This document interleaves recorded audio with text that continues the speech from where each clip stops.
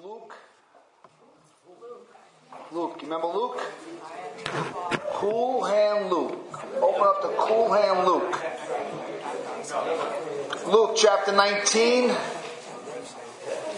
We will start reading in verse 28. We will go to 44. And when Jesus had said these things, he went on ahead, going up to Jerusalem. When he drew near to Bethpage and Bethany, at the mount that is called Olivet, he sent two of his disciples, saying, "Go into the village in front of you, where on entering you will find a colt tied, and on which no one has ever yet sat. Untie it and bring it here. If anybody asks you, 'What are you untying it?' you shall say this, 'The Lord has need of it.'" So those who were sent went away and found it just as he had told them. And as they were untying the colt, its owners said to them, "Why are you untying the colt?" And they said, "The Lord has need of it." And they brought it to Jesus, and throwing their cloaks on the colt, they set Jesus on it. And as he rode along, they spread their cloaks on the road. And as he was drawing near, already on the way down the Mount of Olives, the whole multitude of his disciples began to rejoice and praise God with a loud voice for all the mighty works that they had seen, saying, "Blessed is the King who comes in the name of the Lord. Peace in heaven and glory in the highest." And some of the Pharisees in the crowd said to him, "Teacher, rebuke our disciples." And he answered, "I tell you, if these were silent, the very stones would cry out." And when he drew near, he saw the city, and he wept over it, saying, "Would that you, even you, had known on this day the things that make for peace. But now they are hidden from your eyes. For the days will come upon you when your enemies will set up a barricade around you and surround you, hem you in on every side, and tear you down to the ground, you and your children within you. And they will not leave one stone upon another, because you did not know the time of your visitation." Let's pray. Father, like always, Lord, let us humble ourselves before you to give us clarity into understanding your word, Father. Breathe into the text for us, God. Use me somehow, some way to bring some kind of understanding and interpretation, Father God, to our ears today, Lord God, to strengthen us, encourage us, enlighten us, illuminate us, Father God, just to understand these things that have happened and how they relate to us today, Father God. Bless this sermon, I ask, Father, in Jesus' precious name. Amen. Palm Sunday. Interesting, Pastor John preached a couple of weeks out of this text in John chapter 12, and a marvelous job. And it really just sets the tone for what I want to speak about today, even though some of these things are overlapping. Let me assure you, Palm Sunday, the triumphal entry,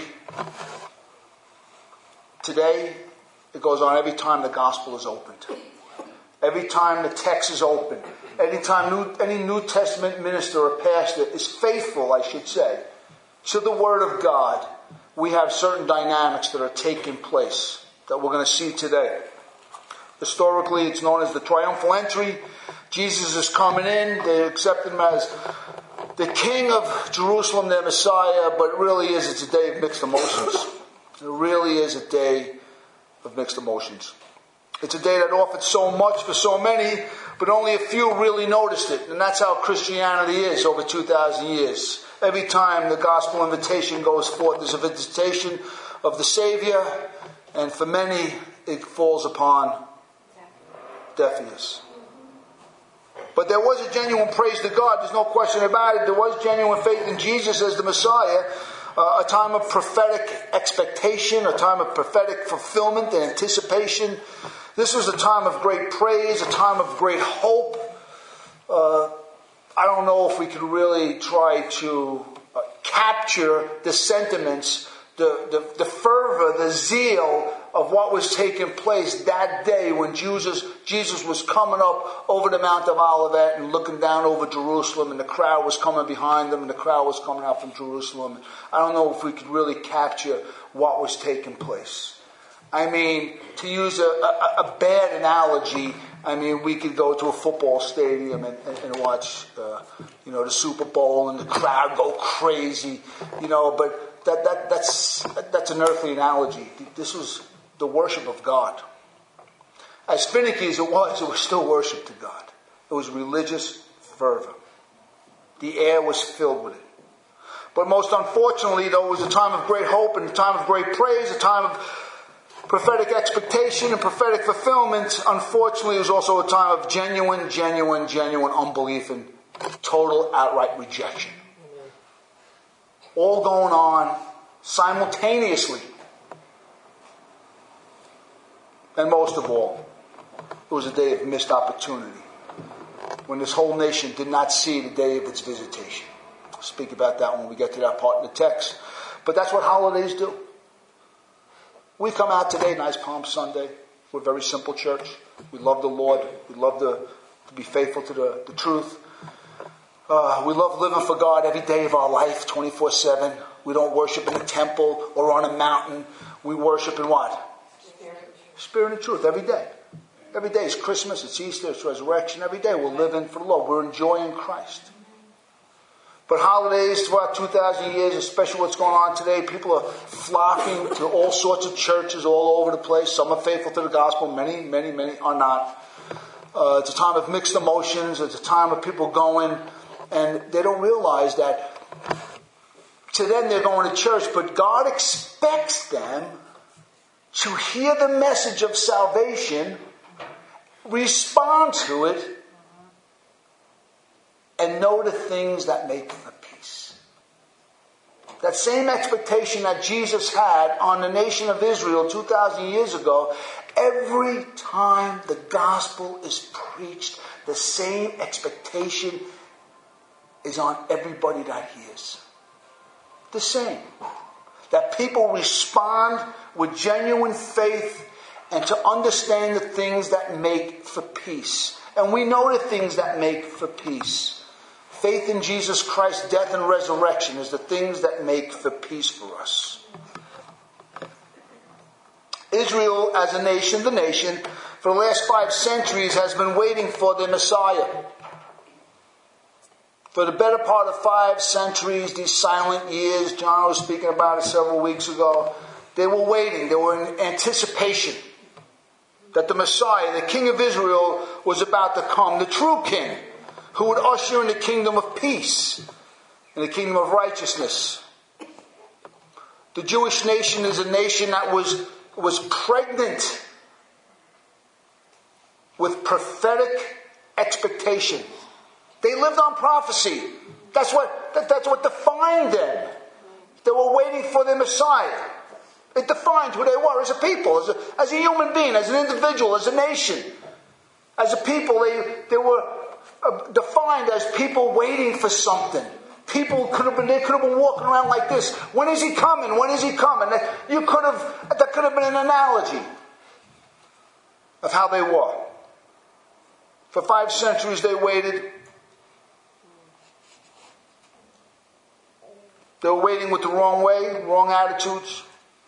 They wanted a king that was going to come and break the oppression of Rome over their necks, and that's what they were expecting. And rightfully so, understand something. Jesus could have easily done that. If they would have received him as their Savior and Messiah, we might not be here right now. It might be a totally different earth. But of course it didn't work out that way. God knows it. There was no plan B. It's always only one plan, trust me. But the point being that Jesus could have easily took care of the Romans, because if Israel would have embraced Christ as Messiah, chances are they wouldn't have to break Rome's neck. He would have saved Rome. Like he would have saved all the other nations of the earth. That's what he wants to do. People from what? Every nation, tongue, and tribe.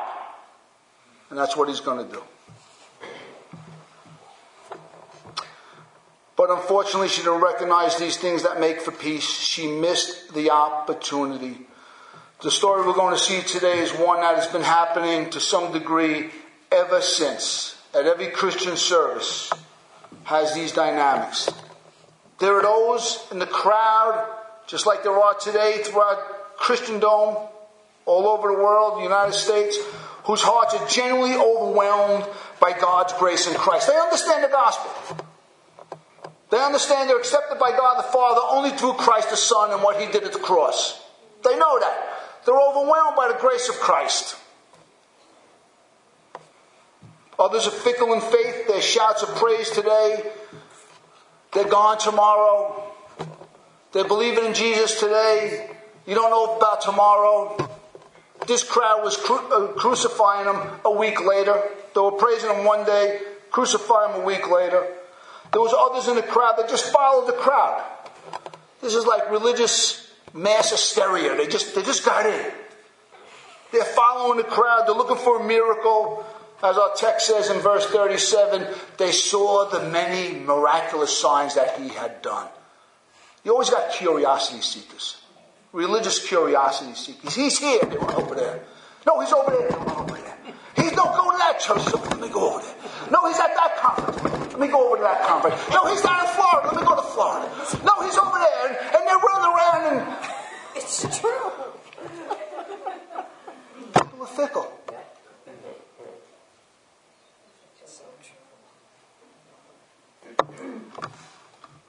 They come not in hope of personal salvation. They come for other reasons. Many people come to God for other reasons. Some just religious curiosity. They're blended in the crowd. No true commitment, no true faith. Observers looking for something. Then there's true converts who love Christ, but when they stand before the hostile crowds, they shrivel up. They run away like Peter did and the rest of the disciples did. They're weak in faith. Throughout 2,000 years, that's what we have. We have this. It's going on everywhere, all over the world. So many people don't understand the things that make for genuine peace. I ask you today, if you closed your eyes, if you could have everything you want, would you just want the shalom of God in your heart right now? If you had every prayer answered, but you were still a nervous wreck on the inside, would you want that? Or do you just want the peace of God in your life? Because that we can have. If we keep our eyes focused, as Peter did when he was walking on the water, and he just kept his eyes focused on Christ, all of us, and we all need help, could truly walk to the other side of the Sea of Galilee with Christ. But we see the storms and the waves of life, and we're always crying out, "Save me, Lord! Save me, Lord!" We all do that. But understand, so once we know the joy of our salvation, once we know the security, the eternal security we have in Christ, when we understand that the most important piece of the whole puzzle is that we're saved, and we don't lose sight of that. If we don't lose sight of that even Jesus had to rebuke his disciples. What did he tell them? They said, "Jesus, even the demons are subject to us in your name." And he said, "Don't rejoice at that. Rejoice that your names are written in the Lamb's book of life, man." We forget about those things. We forget about the fine print. So we do know the things that make for peace. Let's hold on to that. Thank you, Lord. That's what true converts do. We're always learning to hold on to those things that generally make for peace. We have it. We have the peace of God. We have peace with God. That's why we have the peace of God. We go into the context over here. Jesus has been for 3.5 years. He's been preaching, performing miracles. The crowds are following him. They don't really understand who he is. But we can rest assured that there are many converts in the crowd. They're following him for 3 years. The religious leaders have always been a hindrance to Christ's ministry. Always. They're either challenging him, they're questioning his authority, they're putting doubts in the minds of other people. That was the best they could do. We understand that they were jealous on the inside. The crowds were following Christ, and they try to exterminate him. They try to get rid of Lazarus. So the religious leaders have always been a hindrance for 3 years to Christ and his ministry. Now, according to the prophecy of Zechariah 9, he's coming into Jerusalem, riding humbly on a donkey's foal. That was his calling card. And we don't want to miss this. This prophecy is not there as some kind of religious curiosity. It is there for a reason. And this is a foretaste of the characteristics of the kingdom of God. Humility. We got the humble king. He's coming in. It's a clear sign to them. Make no mistake about it. He is saying to them all, this is the last prophecy. Get it now. There are no more. This is it. I'm coming in, riding, humble. Kings don't come in on donkeys, but yet here I am. According to Zechariah 9, I'm coming in. This is the calling card. You get no more. I will perform no more miracles except my resurrection. That is it.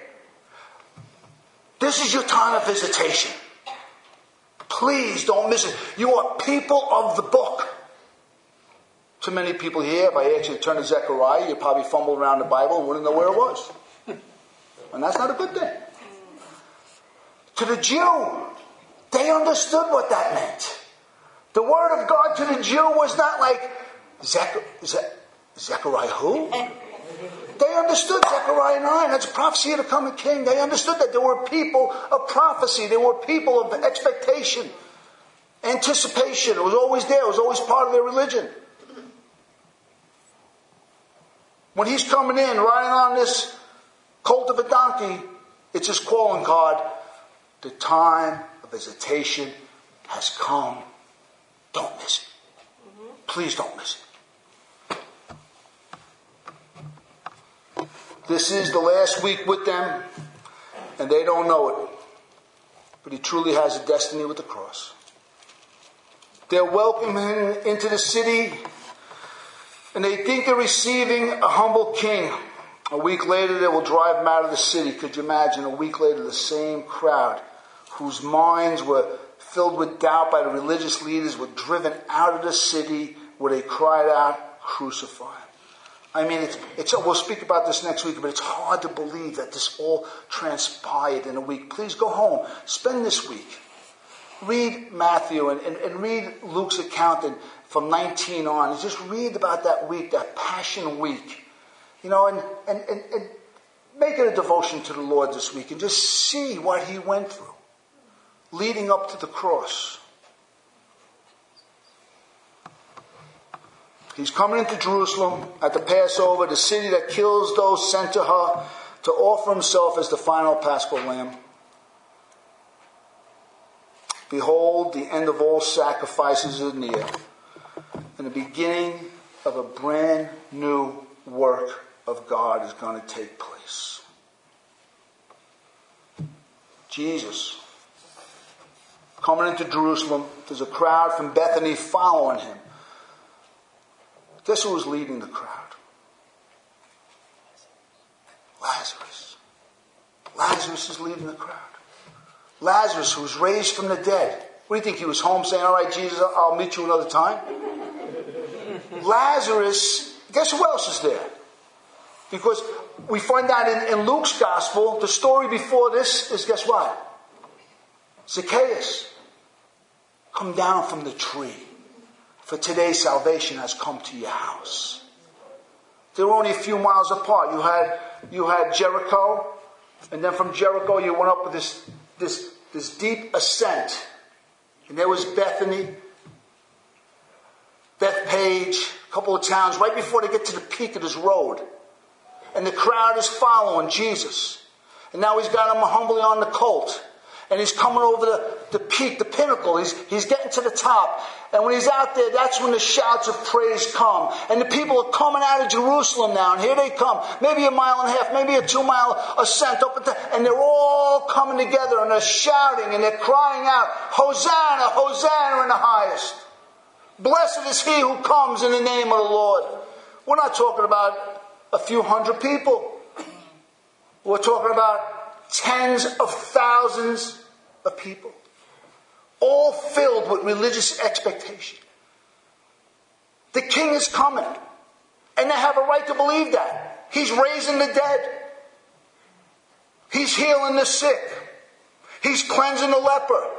He's feeding multitudes and multitudes of people. The word about him is everywhere. And all at one time, by God's design, they're at the Passover. as a pilgrimage.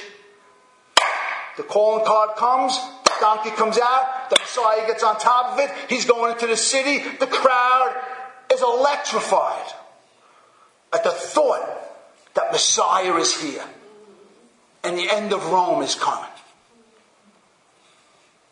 It's incredible.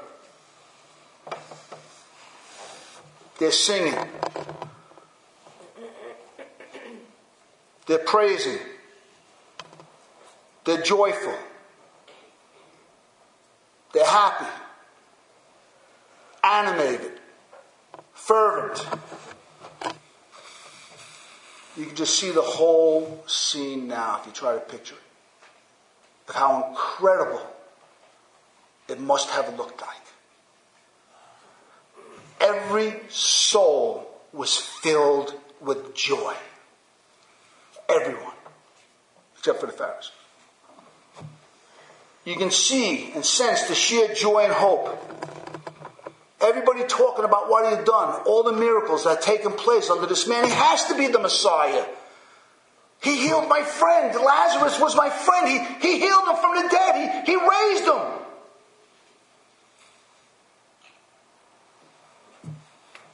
Has to be the son of David. Then what's wrong with this picture? It all looks good. Until we get to verse 41. And when Jesus drew near, he saw the city, and what did he do? He wept over it. I guess Jesus has a different picture of what's taken place. Because nobody else was weeping. So many lessons. So many lessons we learn about life. That we learn about a life of faith from this text. Jesus sees the real heart of the matter. And that's why he's weeping. He's not caught up in empty praise. Superficial honor. He's not caught up in religiosity. He's already rebuked the whole nation for worshiping me with your lips. But your hearts are far from me. Jesus is not God's not taken back by empty praise. He sees right to the heart of the matter. He knows exactly what's going on. Exactly what's going to take place. So much unbelief. From the people, it was all good. From Jesus, it was all bad. That's what Jesus saw. What a picture of the Christ crying. And please understand, he's not crying that they're going to crucify him. He came to die for them. He's not crying that he's going to be crucified. That's what he's there for.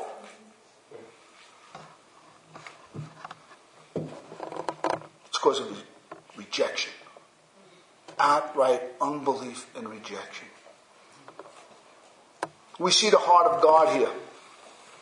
We see it according to Ezekiel, famous verse of Scripture. Ezekiel says, "Therefore I will judge you, O house of Israel, every one according to his ways. Repent and turn from all your transgressions. Cast away all your transgressions which you have committed against me, and get yourselves a new heart and a new spirit. Israel, why will you die?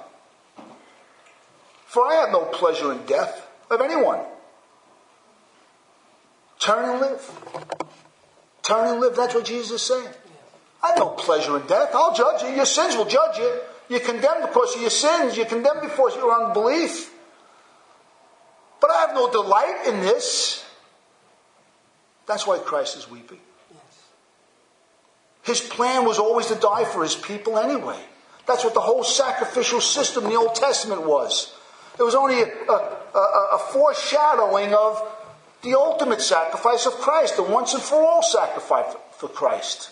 He always planned. From the Garden of Eden on, he planned to come and suffer and die and be a substitution for the sins of the people.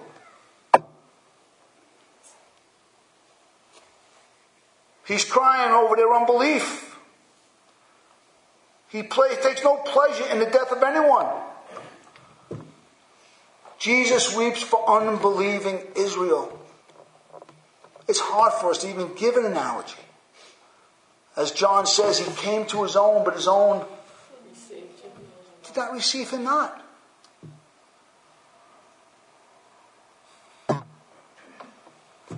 He weeps. This is no passive tear. It means with loud groanings. With loud groanings. Painful groanings.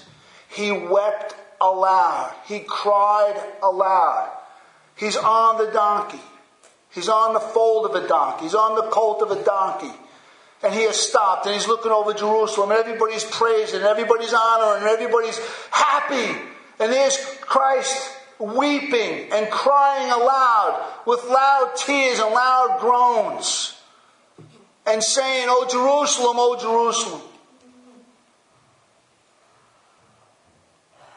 the city that stones those sent to her and kills the prophets. If you had only known the day what makes for peace, if you only would have known the day of your visitation."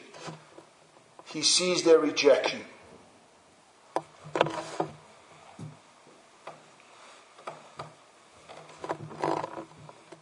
He sees the faith.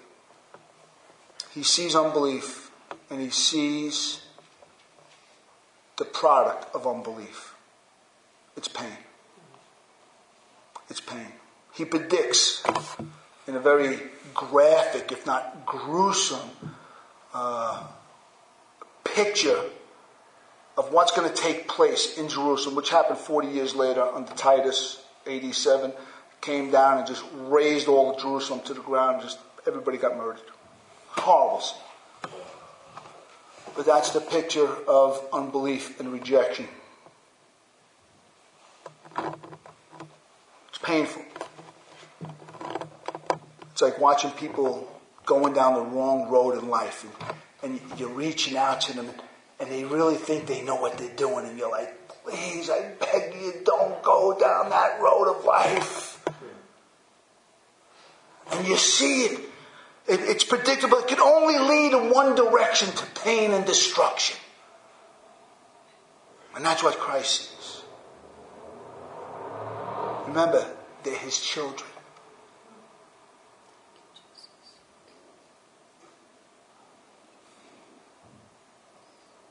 And this scenario has played out in every Christian service since then.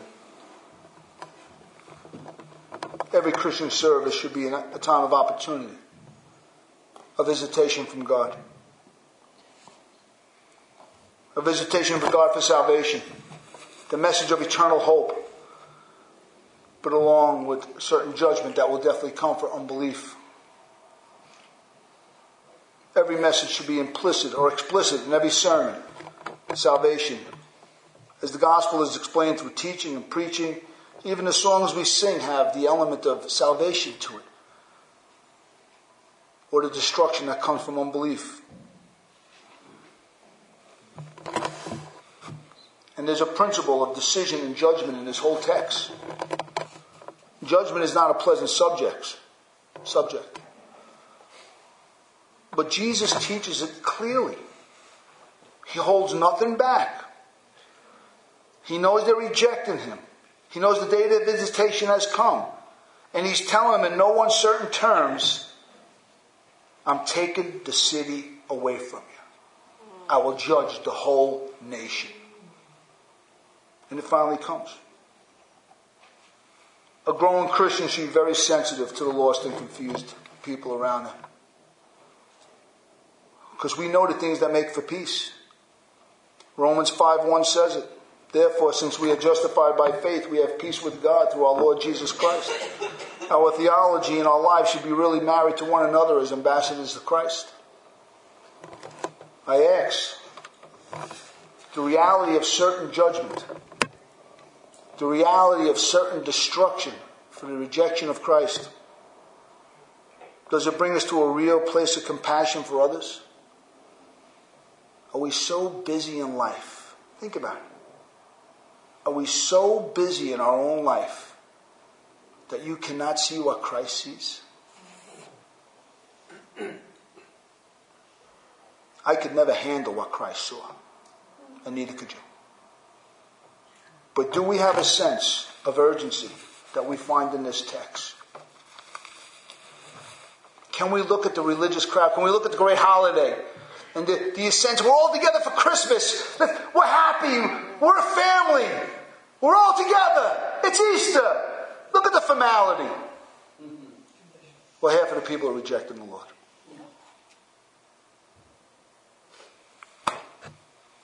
That's what's taking place. The formality without the faith. So, formality without the faith.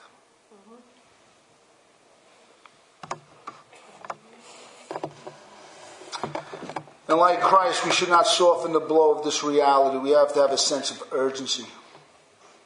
It's a real. Just as the prediction of Jerusalem finally came. Do you know not one prediction of destruction in the Bible, in the Old Testament, didn't come to pass? Every one came to pass. Every one. This one came to pass. No one can say, ha ha ha, Isaiah said, and it didn't happen. No one can say, Jesus said, and it didn't happen. No one can say, I know Moses warned us, but it never happened. Even in 2 Peter, when they say, Peter, but when's the day of the Lord's return? And what does Peter say?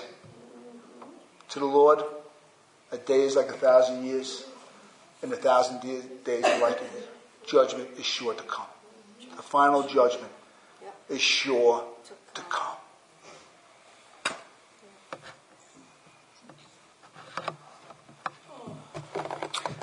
Verse 39 says this, and some of the Pharisees in the multitude said to him, Teacher, rebuke your disciples. In the middle of the praise, in the middle of the worship, in the middle of the honor, even though some of it and most of it was fickle and filled with unbelief, there was a genuine praise taking place. And the Pharisees want to rebuke them, to stop the praise. And you can rest assured there will always be people to try to stop the praise of God in their hearts. The loved ones could be the worst offenders, are coming against our deep love for the Lord.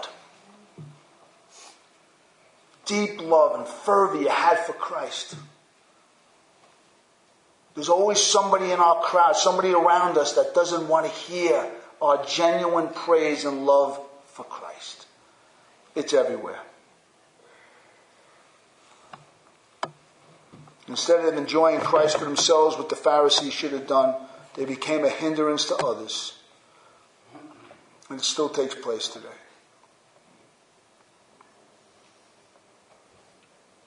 Verse 40 says this last. I tell you, if these were silent, the very stones would cry out. In God's eyes, it's not just injustice, but it's sin not to believe in Christ. Not to praise Christ. Not to honor Christ. Not to give Christ everything and all of us. It's injustice. In the Christian's heart, it's a learning curve. And the more we grow as a Christian, the more and more and more, the stronger, the stronger, the stronger, the higher, the higher, the higher, the clearer, the clearer, the clearer our praise to Christ should be. The praise of Christ should consume us. It should own us. It should direct us. It should encourage us.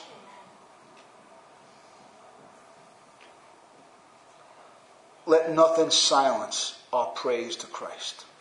Amen? Yes. Let nobody, let nothing ever get in the way of your personal praise of the Lord. Nothing. Cut it off. Don't let anything get in the way of your genuine worship and your love for the Lord Jesus Christ. No matter who they are, no matter what they say, no matter how strong the threatenings are. Christ is worthy to be praised in the good times and the bad times, no matter what.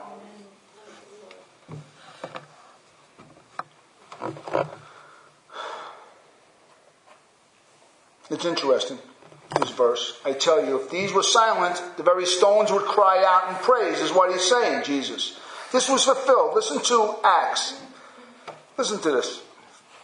This came to a place in a real sense when the gospel went to the Gentiles. And they flocked into the kingdom of God with great joy in their heart. Listen to this. Acts 13, starting verse 45 to 48.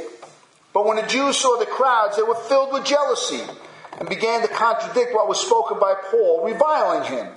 And Paul and Barnabas spoke out boldly, saying, it was necessary that the word of God be spoken to you first, since you thrust it aside and judge yourselves unworthy of eternal life. Behold, we are turning to the Gentiles.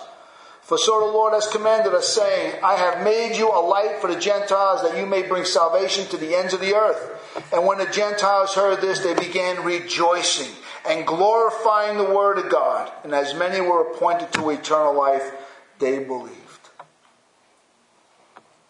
There'll always be unbelief around us.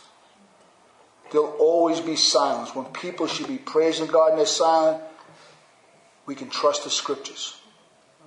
God has people other places. So much I pray for certain people. So much I pray for my loved ones. So much I pray for the ones closest to me.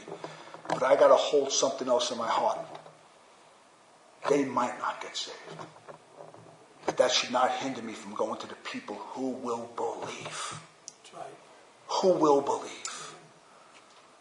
It's painful to watch our loved ones and our family and our friends, the ones we are so close to us. Surely they're the ones God's going to touch. And then I remember he came to his own, and his own did not receive him. But he wept. But there are people who will believe. They will believe. I'm going to continue to pray for my family. I'm going to continue to pray for my friends. I'm going to continue to pray for those co-workers. I'm going to continue to pray that God uses me in the sphere of influence I have. But understand something. If they don't believe, God will raise up stones from another crop of people to praise him. Let's be ready for that, church. Let's not get blindsided to thinking the salvation has to come from these stones right here. It might not. We got to be prepared at all times to carry the message to everybody. Just like Paul and Barnabas did. They reviled them. They rejected them. They just went on to the Gentiles. And their hearts were wide open. God has his people everywhere. Let's just close our eyes for a moment.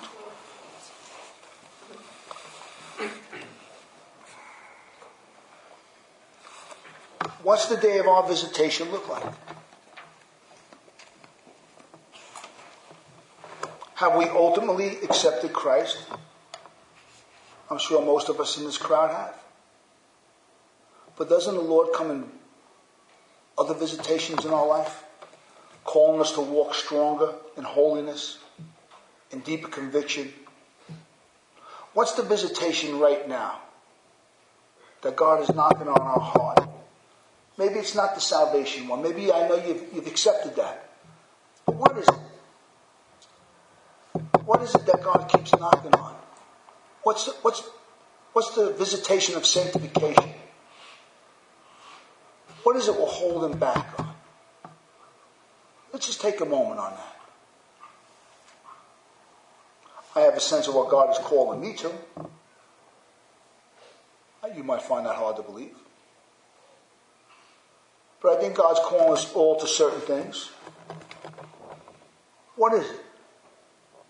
I want you to etch that down. I want you to be able to tell somebody. Whether today or this week by phone call or coffee, to say, I know the Lord is speaking to me in this area. This is a new visitation in my heart. What is it? I know what I have to do. So mark that. And this week, reach out to a brother or sister and say, I just want to tell you something that I know God wants to do this in my life. I know it. It's a day of my visitation. I know it. So, Lord, we lift it up to you, God. God, let us never be silent. Let us always be filled with praise. Open up our mouth and fill it with good things, Father God. Continue to use us, Father God, with the unbelieving crowd, Father. Let us always keep the joy of our salvation, Father God. Let us never get weighed down. Teach us how to weep, but be hopeful. Teach us how to weep and be joyful. Teach us how to weep and be peaceful. Just like your Son was, for the joy set before him, he endured the pain of the cross. So God, we leave it up to you now. We bless you in Christ.